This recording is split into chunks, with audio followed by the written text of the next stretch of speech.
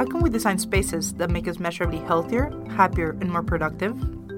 Join us on Built for Health, where we talk with public health professionals, researchers, and AEC practitioners on the latest knowledge and strategies to design, build, and operate healthier buildings. I'm Flavia Gray. I'm a Schneider Fellow at USGBC, and I'll be your host on Built for Health, brought to you by USGBC.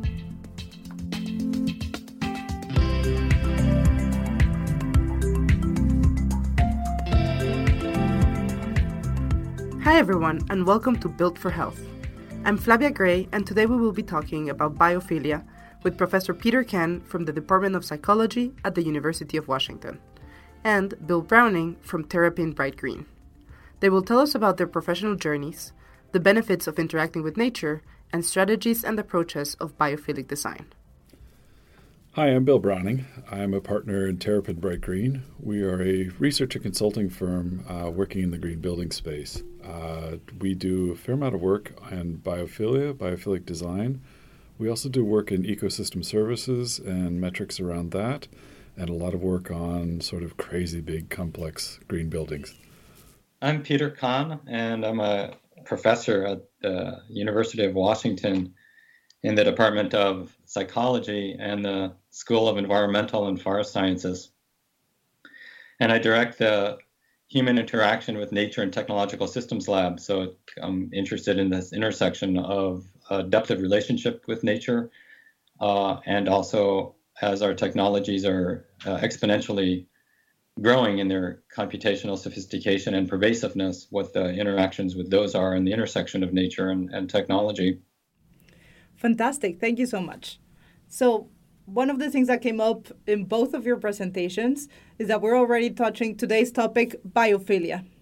But for our audience, why don't we start by explaining what is biophilia? Well, A.O. Wilson coined the term in 1984 and referred to it as an innate affiliation that people have with nature and natural systems.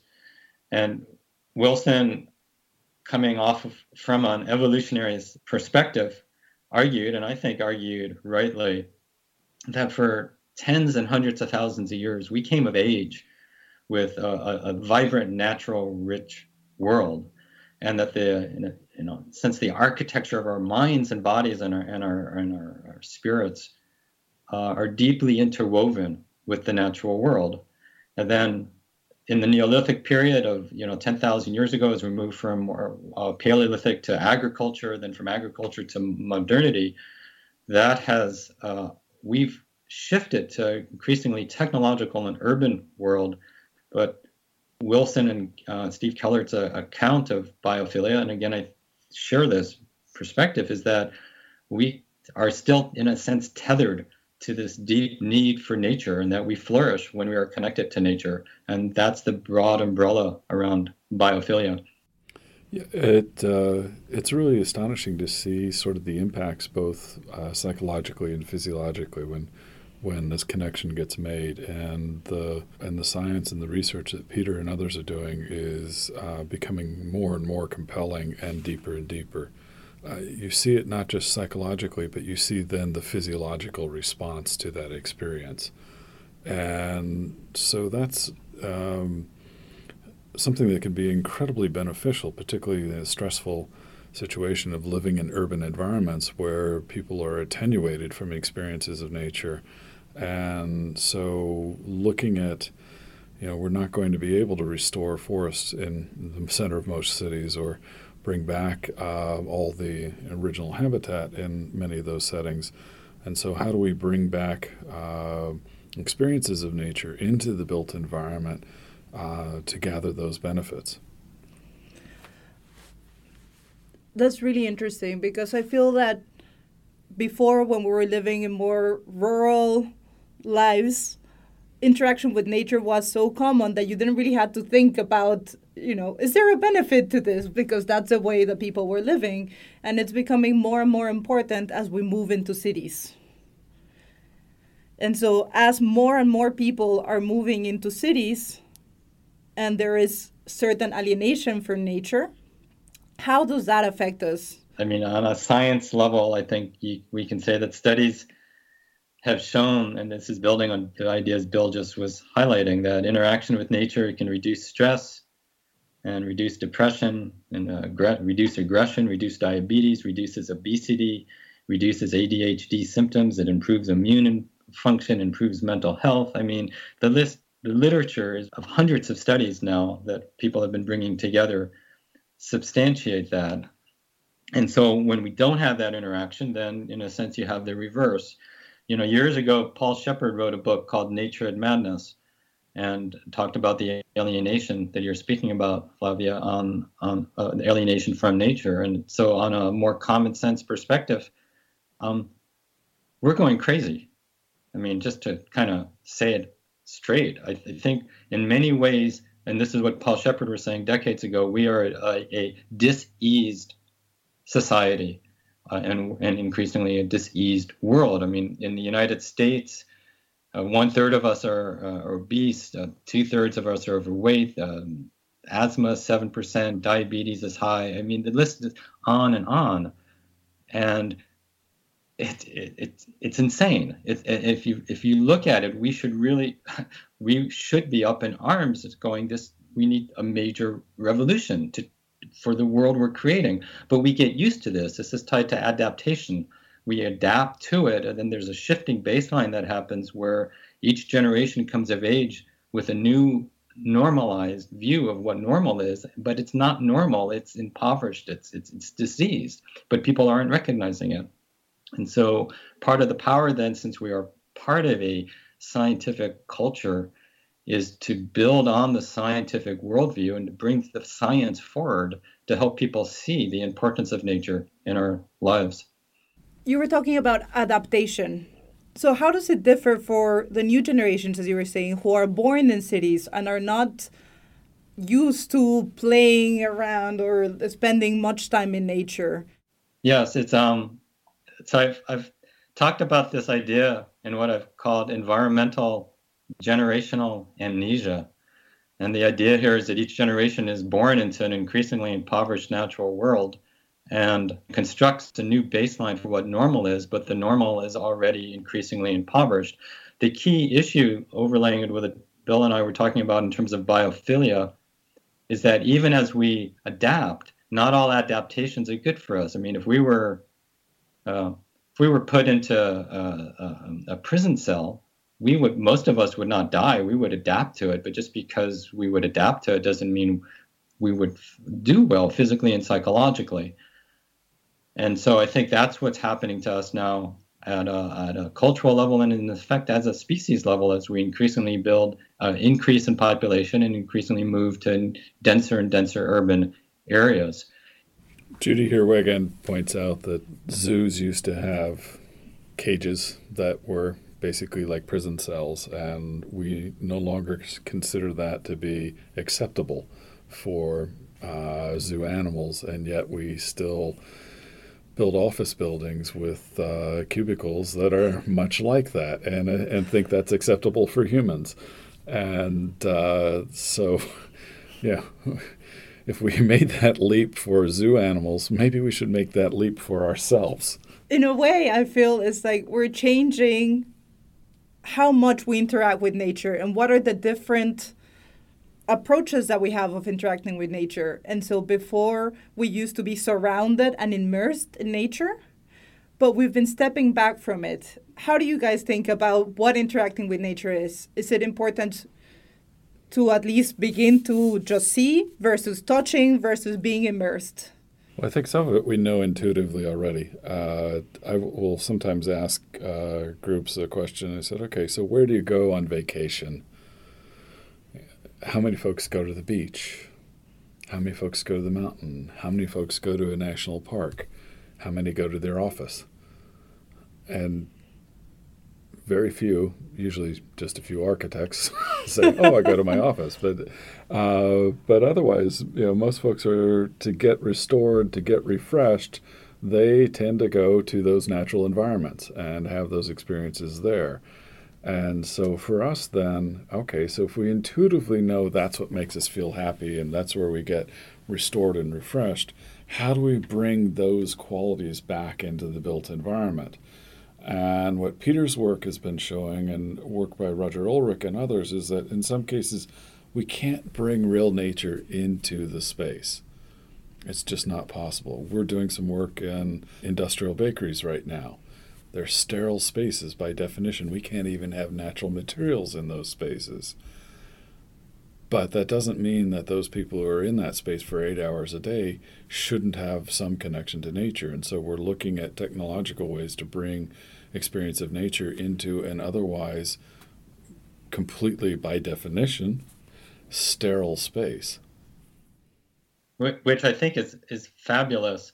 The caveat that I would raise is that from my body of research on interacting with the technological substitutions of nature, is that usually you can get some benefits, but they're not as good or strong as the benefits of interacting with actual nature. So I think what Bill's highlighting is that in those spaces where there is very limited or no access to nature, then we can do improvements with it. But the worry that I have is that as we destroy more and more nature and increasingly live in urban environments that are increasingly dense, that we will be then thinking that since we get some benefits from technological nature, then we don't really need real nature anymore, because we're benchmarking it not against actual nature, but against nothing. And then that will allow more technological nature to get developed, but it will also not provide a way to shut down the destruction of nature. Yeah, and that's actually a really good point. And in the case of these bakeries, outside of the buildings, they're doing a bunch of habitat restoration and actually creating habitats. And in the break areas and the non-sterile spaces of the buildings, they've sort of gone wild with biophilic design interventions, use of natural materials, looking at putting in water features, putting in plantings, creating refuge spaces, sort of more than you would typically do otherwise for those periods when the people aren't in the sterile spaces, to give them the immersion and contact with real actual nature. Yeah, that's marvelous. You can see some other things with hospitals settings and what you can do within the hospital itself and what you can do then just outside the hospital in terms of healing gardens, not just for the patients, but for the doctors and other staff. Yeah, it's really amazing to see how much the employee retention numbers change on hospitals that have healing gardens that the staff can use along with the patients.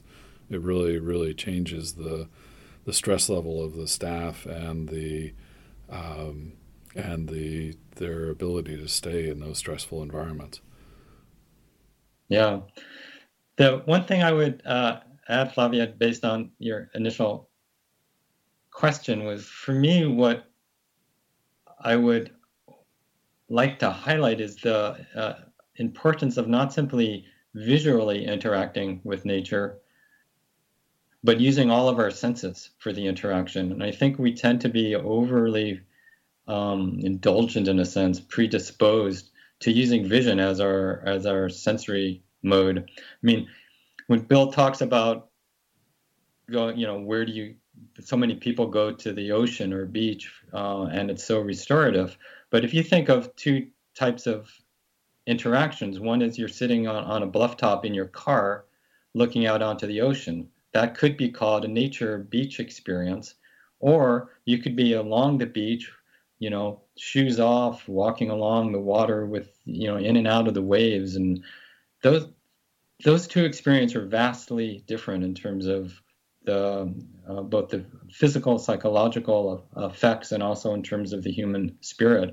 One of them, in the car, is focused largely on vision as the sense, the walking, all of the senses involved.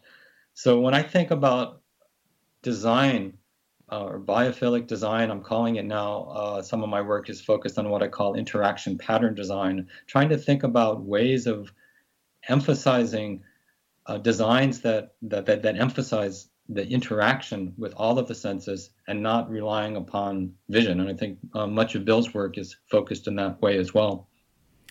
Yeah, we find that I'm trained as a designer, so as a designer, we will tend to default to what does it look like. And in many cases, particularly with biophilic design, we need to get into what does it smell like? What does it feel like? What's the temperature of the surface? What's the sound it's making? All of those things. And we find that when you combine those different senses together, the impact is so much stronger and so much more memorable. Part of what Bill has been doing is quantifying effects in the built environment based on some of his post-occupancy studies. And it's just really important work, and it's been hard to do, and I hope he'll speak a little about it. The other part, I think, to human nature interaction that is equally important, but is that which is non-quantifiable. And I think that there's parts of human consciousness that we're not just machines, we're not computational systems only. And the depth of awareness, I mean, when Wilson talks about the human spirit, you can talk about the spirit and either be a transcendentalist or not. I mean, there's something deep about consciousness that can access a type of awareness in space that is some of the deepest parts of our human existence. I mean, and I think we've all experienced this when we've been outside in nature and our thinking slows down. But just because our thinking slows down doesn't mean we're dumbing down. And in fact, other parts of our brain are being activated. We're highly alert, but in a very quiet sort of way. And also, the more wild an area is, I think the more the wildness of the area demands not simply a restorative quality, but it demands attention as well, but a very quiet sort of attention. So there's something deep and beautiful of that form of interaction with not just domestic, but more wild forms of nature that are not simply tied to the metrics of what are the physiological benefits and mental benefits, but something that speaks to, again, what someone like E.O. Wilson talks about in terms of the human spirit. So I just would like to have that as part of our discussion so that as we talk about benefits of nature, that we don't end up, in a sense, using nature or dominating over nature, yet again, trying to get something from nature for our benefits. Because in some ways, I think one of the central overarching problems of our world today is that we see ourselves in domination over other people and over nature.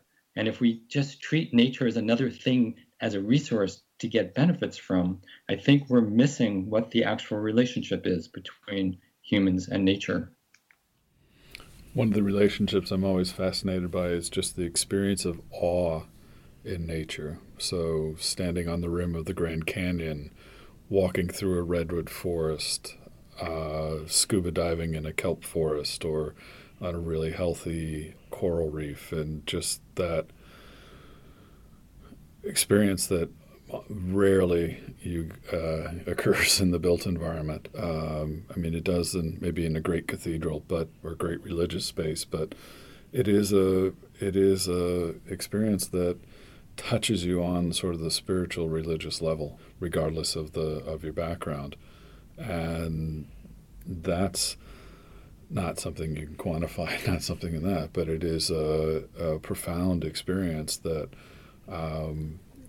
is most frequently occurs in nature. Great. So let's move on to explaining a little bit about biophilic design. So this has been a great introduction because we've been making some of the examples, talking about the bakery, about different approaches that we can take.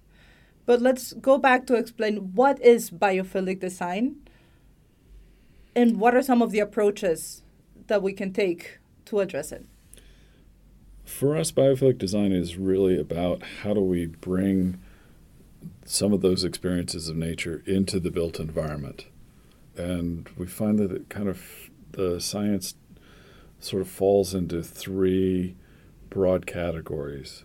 The first one we call nature in the space, and which Stephen Kellert called direct experience of nature. And it's really that, trying to find ways to bring direct experiences of nature into the built environment. So plants, animal, water, sunlight, air movement, different experiences of thermal experiences, smell, sound, direct experiences of nature in the built environment.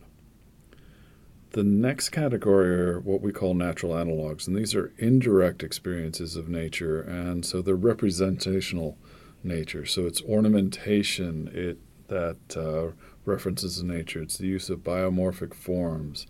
It's a dance between complexity and order that you see in nature and in really great architecture. It's the use of fractals in the built environment. And then the third category are physical aspects of the three-dimensional space, what we call nature of the space. And these are spatial patterns that elicit very distinct responses. And there are 4 of those that we've been pursuing most heavily. We're looking at some others, but the 4 are prospects, so an unimpeded view through space. Refuge, a space where you are protected, nurtured, and sheltered. Typically your back is protected and you may have some canopy overhead. Mystery, or some researchers call it enticement, where there's some information offered but not complete information about what's ahead of you, and you just sort of feel compelled to go around that path in the corner or up that curving street to see what's next. And mystery is a fun one because people assume that it's just visual, but you can do mystery quite well with sound and scent. Think about the bakery that's putting its exhaust out onto the sidewalk, and you just have to go smell and see what's in that bakery window. And then finally, risk peril, which is where there's potential danger, but also implied safety. So it's the balcony overlooking the high cliff. It's the stepping stones through the pond. It's things like that. So risk peril. Risk peril is a fun one. You don't want to use too much of it. And so and we find that these strategies really support a lot of different design because they're not fixed as here are the exact dimensions, how you have to do it. They're more, here's the nature of the experience you're trying to create in the space. And that gets modified by culture. It gets modified by the climate, by your building traditions. There are many, many, many ways of having those experiences. So what we were trying to catalog, and what we've cataloged at least initially now, are what we call 14 patterns of biophilic design. So 14 different experiences that help support biophilic responses in the built environment. Perfect. So why don't we give some specific examples? So you were talking, for example, about the bakery. What are some specific techniques that were used in this project? For example, nature in the space. So for nature in the space, in the bakery itself, in one of the bakeries, we were able to get some windows in, which doesn't sound like a huge innovation, but in a sterile space actually was quite difficult to get allowed to put windows in. And those are great. They have a view out to the landscape, which are a benefit for the daytime shifts, but not quite as helpful for the folks who can't see out to the landscape at night. So within the space, the company is looking to put up projectors that will project images of nature onto these huge, very tall white metal walls. And because of their social media feed, they get pictures of people out eating their products on a kayak, on a beach, in the mountains, in the forest. And so those will change on a daily basis. In the break spaces and outside the building, they're doing work to restore native habitats. They've got areas where people can go out and sit and experience nature. They've got they're working on also interior courtyard gardens for when it's not not too pleasant to be outside, even looking at water features in those. So looking at ways of direct experience of nature when I'm in the non-sterile spaces. So thinking about nature in the space, what are some of the obstacles that you find? You were talking in this case about the sterile environments, but for offices, houses, other type of buildings, how do you convince people of what are the issues that they have to deal with? Most people's assumption is that when we talk about nature in the space and bringing biophilic experiences into the built environment, they assume that we just mean plants and water. And those are good things to have, but even those need to be thought about how we put them in. If we just put in a monoculture of ivy completely covering a wall, that's pretty, but not as effective as actually having a smaller area that's highly biodiverse, or putting in a monoculture of ficus trees all through the office. Pretty nice, better than nothing. But actually more effective is to have one or two small clumps of maybe a ficus with 3 or 4 other plants around it that create this, in effect, microhabitat.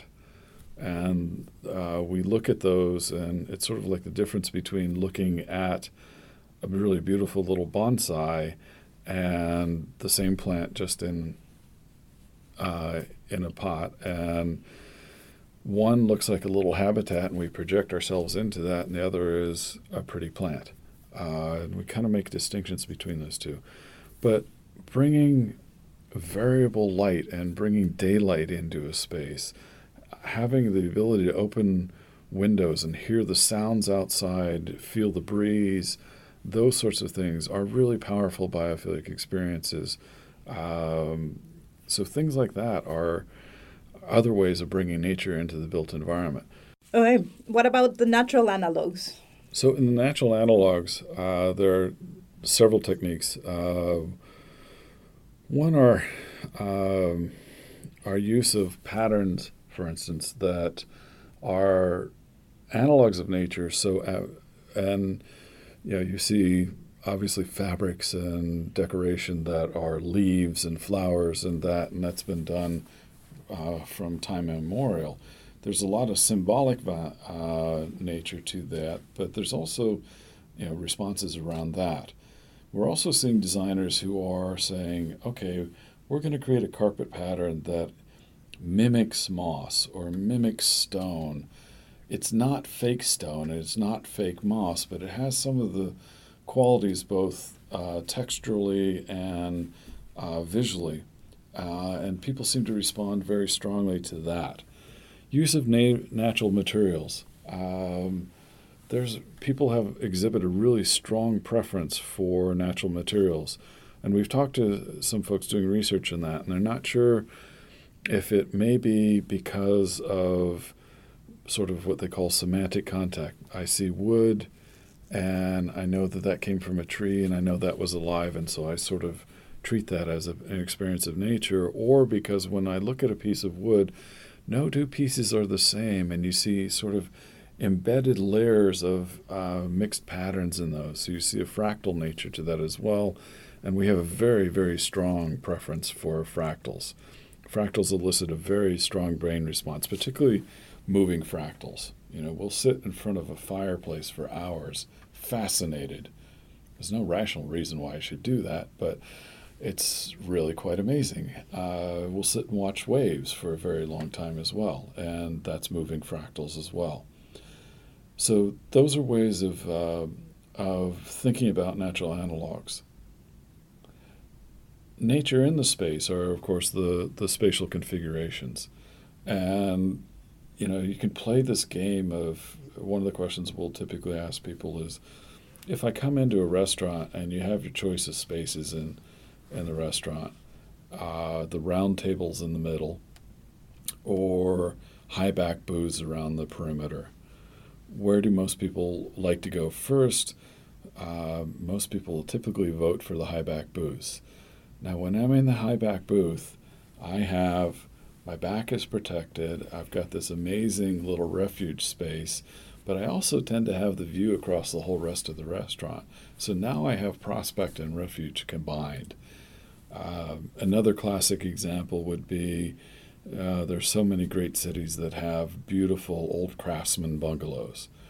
And a lot of those bungalows have a front porch that's about 18 inches up and have this big overhanging roof. And when you're sitting in a comfortable chair on that porch, you've got amazing prospect up and down the street in this fantastic refuge space. And so this is stuff that we intuitively know, and it's just sort of saying, how do we pull these patterns and be articulate about it and intentional about it as well? Thinking about from the individual building space to thinking about more regionally.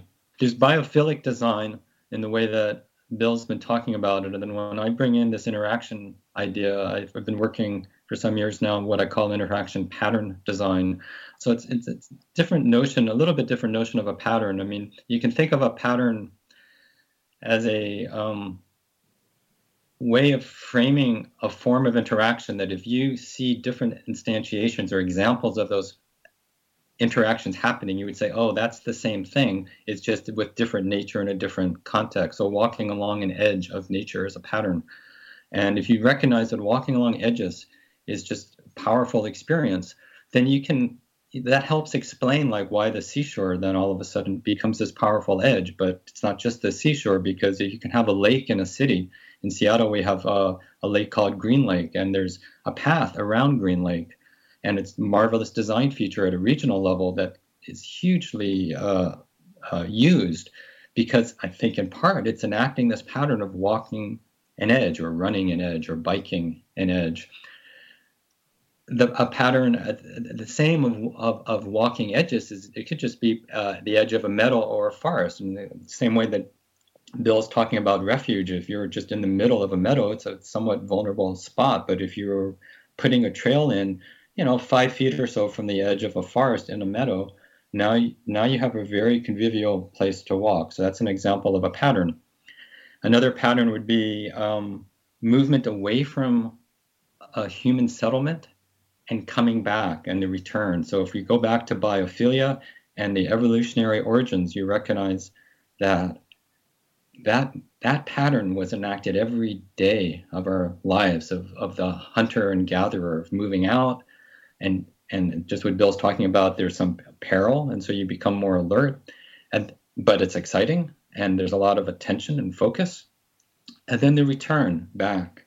Now, if we recognize that as a deep pattern in our being, if you convert railroad trails that we have in Seattle, the Burke-Gilman Trail in Seattle has 20, 30, 40, maybe 50 miles now, that certainly works as a commuter pathway, biking and walking and running, but it allows people to interact with a regional landscape that you can go out a long distance, walking, running, biking, and come back. And that's just a beautiful pattern to enact. When I'm old and can barely walk, I want to be able to open the door and walk out 50 feet. And then come back. I might have a walker or something, but that's that pattern being enacted. So if we recognize the patterns of interaction that we want to foster, we can have more wild versions of it and more domestic versions of it. Domestic are important, of course, but what I would also highlight, going back to Wilson's account of biophilia and the more wild evolutionary origins of us as a species, we need more wildness in our lives. And I'll just say it straight. I think we as environmentalists have gotten too soft. I think it's part of our own shifting baseline, our own conditioning, that we're born into an increasingly urban world. And now, as we as environmentalists are talking about nature, we are often talking about the importance of local domestic nature. And of course that's important, but I do think that we need to push back on that too, and always keep open. How can we take these interactions and make them, in our design of regional environments, make them slightly more wild, slightly bigger, slightly more autonomous, self-organizing, and be beautiful relationships that we form with nature then, not only for our physical and psychological health, but for the depth of the human spirit. I'd like to loop back to Peter's comment about wild nature and thinking about how excited people are that there's a mountain lion living near Topanga Canyon, and how many people track that animal, and the peregrine falcons in New York City, and these and the leopards in Mumbai that people know are there and are tracking, and how that's that's wild nature, and those are those are things that will eat you, and yet we are accepting and having them living near us, and this idea that maybe we can have dangerous animals around again, but we have to learn how to live with them. And as Rob Watson at NRDC used to say, there are 7 billion people. There are 5,000 tigers. I think we won this contest. Are we going to be good winners, right? And make sure that we keep some of those other species around with us, because otherwise it's going to get kind of lonely. Well, and you were saying that one of the nature in the space approaches is having animals in the space. Mm-hmm. Yeah. I mean, we typically default to aquariums and bird cages and dogs and cats and domestic animals, but it is pretty exciting to see the support for having hawks nesting on tall buildings in major cities, and the cameras then, and people really engaging in that, and seeing the ospreys come back to harbors, and seeing that connection with nature coming back, and people getting excited about that, and realizing the importance of having living predators back in healthy ecosystems. Great. I want to loop back to one of the hurdles that Peter was talking about earlier, and it's about effectiveness and what strategies can be measured. And so for someone who wants to measure the effectiveness of what they're doing in terms of biophilic design, what would you recommend? What are some things that they could measure, some metrics that they can monitor? In our work, we've been trying to do more and more post-occupancy work. So before an biophilic design intervention is done in a place or a space, doing physical measurements of what are the conditions in the space, doing observational studies of how people are using the space, and then doing surveys of asking people's response to the space. The intervention is then put in, and then come back and see, are there changes in people's use patterns in those spaces, and survey them as well, and see if their attitudes and what they're self-reporting about experience changes as well. The biophilic interventions can be very inexpensive, or some can be pretty elaborate and expensive. Either way, we should know that we want to know that what we're doing is effective, and then catalog those so we have more and more knowledge about, okay, these are effective interventions and these are less so. Also in our audience, we're going to have architects, engineers, construction managers, but people who operate buildings, and they can help build up the resources that can help us know what is effective, what is not. So what would you call for them? Like, what information do we need? What should we be measuring so that we can share with the community? Well, some of the stuff that we are concerned about are thinking about interventions that require maintenance, and understanding why it's important to maintain them. There's nothing sadder than a dying green wall, and in some ways that's really counterproductive. And just reminding folks that they have, when we think about the cost of an office building, and to put it in economic terms, on an annual basis, the energy cost is actually only about 1% of the of the total building cost. And yet that's, from carbon issues and operational issues and cost issues, we typically focus on that from a green building standpoint. Those are important. Rent is about 9%, and the rest is the cost of the people. So to put that, flip that around, a 1% gain in productivity is equivalent to the entire energy bill. And so we really, really need to focus on how do we manage buildings to support the well-being of the people in those buildings. And some of that's programmatic, and some of that is interventions. And so while it may sound crazy to spend a bunch of money supporting other living things in our spaces, it has a really significant economic benefit to to companies and families and to our overall well-being. Great. And just to wrap it up, for the people who want to learn more and want to follow up, what are some resources that would you recommend for them? I'll recommend a few resources that people can look at. There are a number of websites. There's the Biophilic Design Initiative that is a partnership of the Living Futures folks and Interface and Google and Terrapin and several other organizations. The Phipps Conservatory is also a major player in that. There's the Biophilic Cities Network, which is a network of cities around the world who are sharing practices about how do we bring experiences of biophilia to populations on a citywide scale, and which is really, really exciting. On our website, on terrapinbrightgreen.com, we have a number of white papers and case studies that we've been publishing and collecting that people can download for free.